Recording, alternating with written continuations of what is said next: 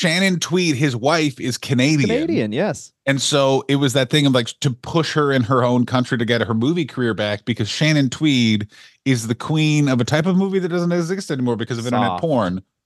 Softcore porn. No wieners, just stomach humping. See those jugs? Get out of here. Why wouldn't you? We gotta fix this business. But first, all these ladies are gonna wear rollerblades and then simulate sexual intercourse. So basically, what happened is this band is always Paul Stanley's band. Paul Stanley is the worst, most annoying type of bully, which is he doesn't physically threat. He just stops talking and pouts in a way that drives everyone fucking insane. And he is so sensitive. He won't talk to people for 30, 40 years. Is like such a piece of shit, to the point that someone was critical of a soul album he made in 2017 with vocal nodes. And he was like, "You are a traitor to the Kiss Army, and I will never speak to you again." Like, he sends letters that are so annoying. He's a loser. And basically what it is he got angry at Gene Simmons for trying to have a horrible movie career in the 80s, such as movies as The Runaway, where Gene Simmons is the bad guy in a future where there's robots. And well, basically, the nuts and bolts of what happens is they start in the early 70s. Woo! They discover the face paint. Kiss Live goes huge for them. Kiss Alive, they become not live. Kiss Alive. Thank you. And then they get a bunch of fans, basically like the Grateful Dead, but with leather and a better show.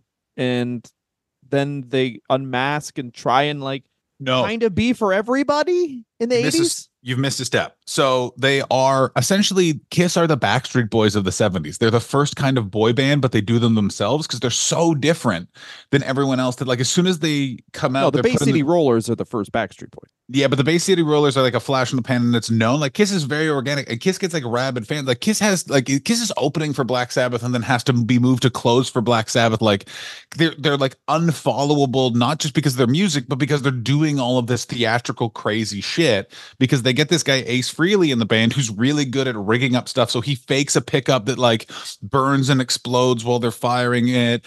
Gene Simmons was really into magic as a kid, which is why he knows how to do like flame throwing in the blood capsule things, which makes it so much less cool. Where he's like, when did you learn how to become the Dini? Harry Houdini taught me. And that's then still wicked. Like, that's a full show. Fuck yeah. What happens openers? But I mean, speaking from a perspective, it's like, hey, Black Sabbath's out there, and they must have been like, whatever. When they're all drunk, they don't care. But it's kind of like, yeah, your opener's shooting fire. You're like, okay, fuck these guys.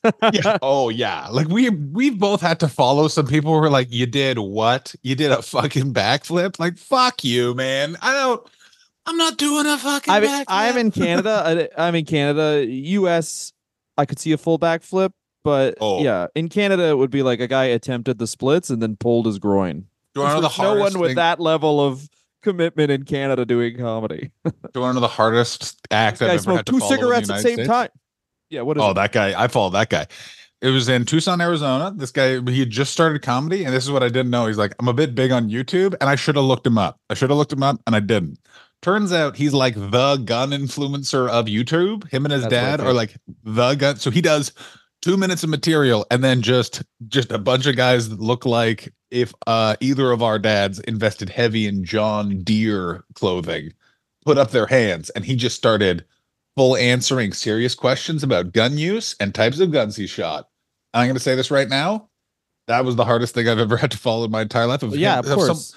Someone putting so up their hand interesting, and going, probably to those people. Someone going, what kind of bullets would you use to shoot a cymbal? And this guy going, that's a really good question, and I get it a lot. And I was like, how the fuck am I supposed to follow this guy's shot cymbals?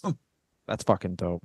That would be a lot like following a Q&A from a pro wrestler. Where you're like, okay, this guy just talked about Survivor Series 96. Now I have to be like, do you guys have, when you have a girlfriend? Okay, you don't.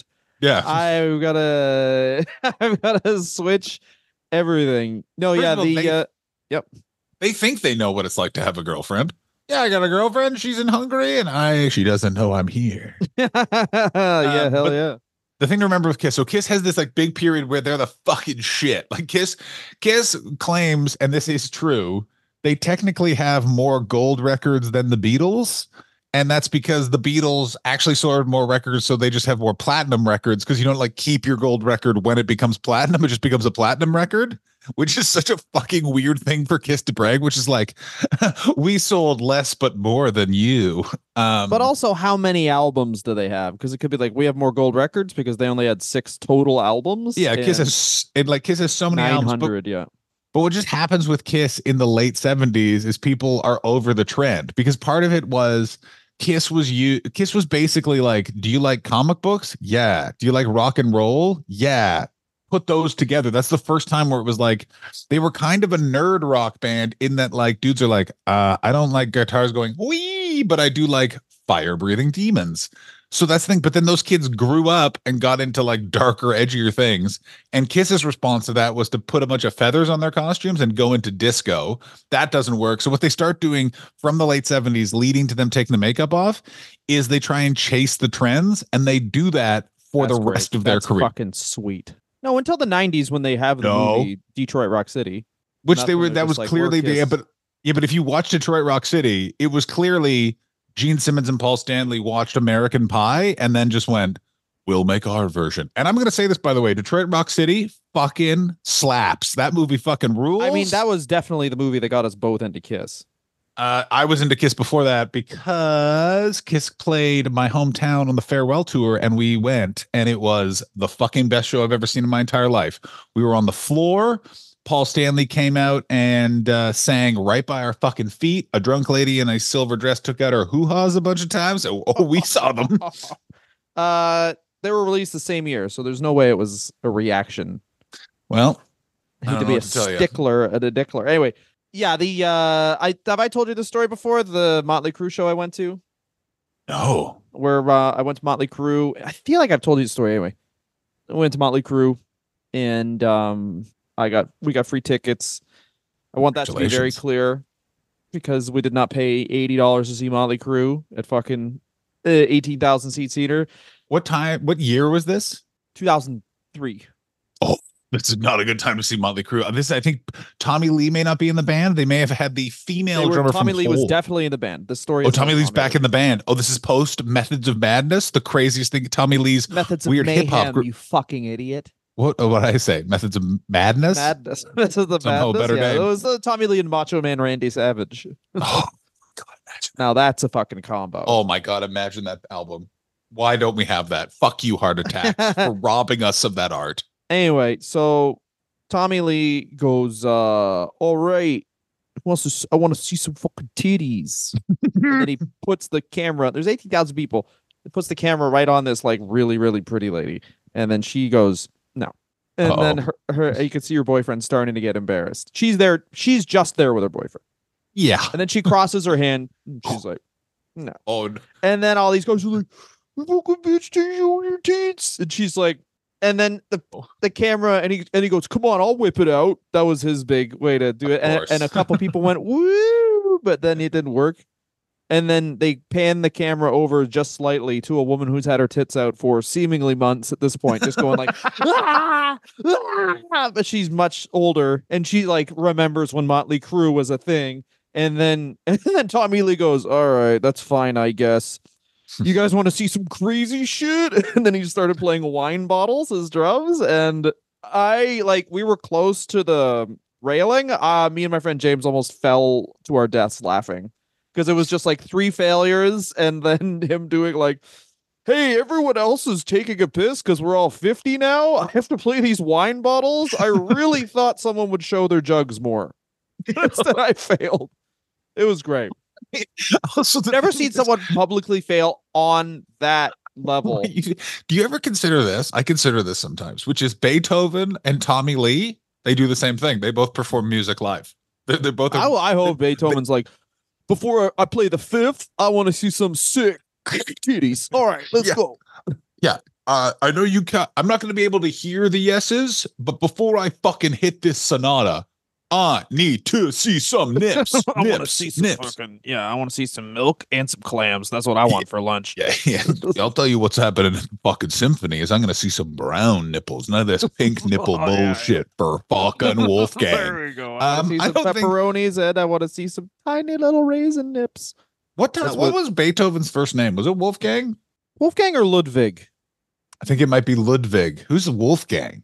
Wolfgang is Ludwig von Beethoven. I don't know which one Wolfgang is. Anyway, here's what Kiss does. In the 80s, they chased the trends. Mozart is Wolfgang, you fuck.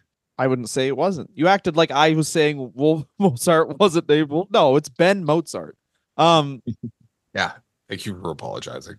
So they try and chase trends. They have the album where they all don't have makeup on, and it's like, whoa, look, without makeup, they are they're guys.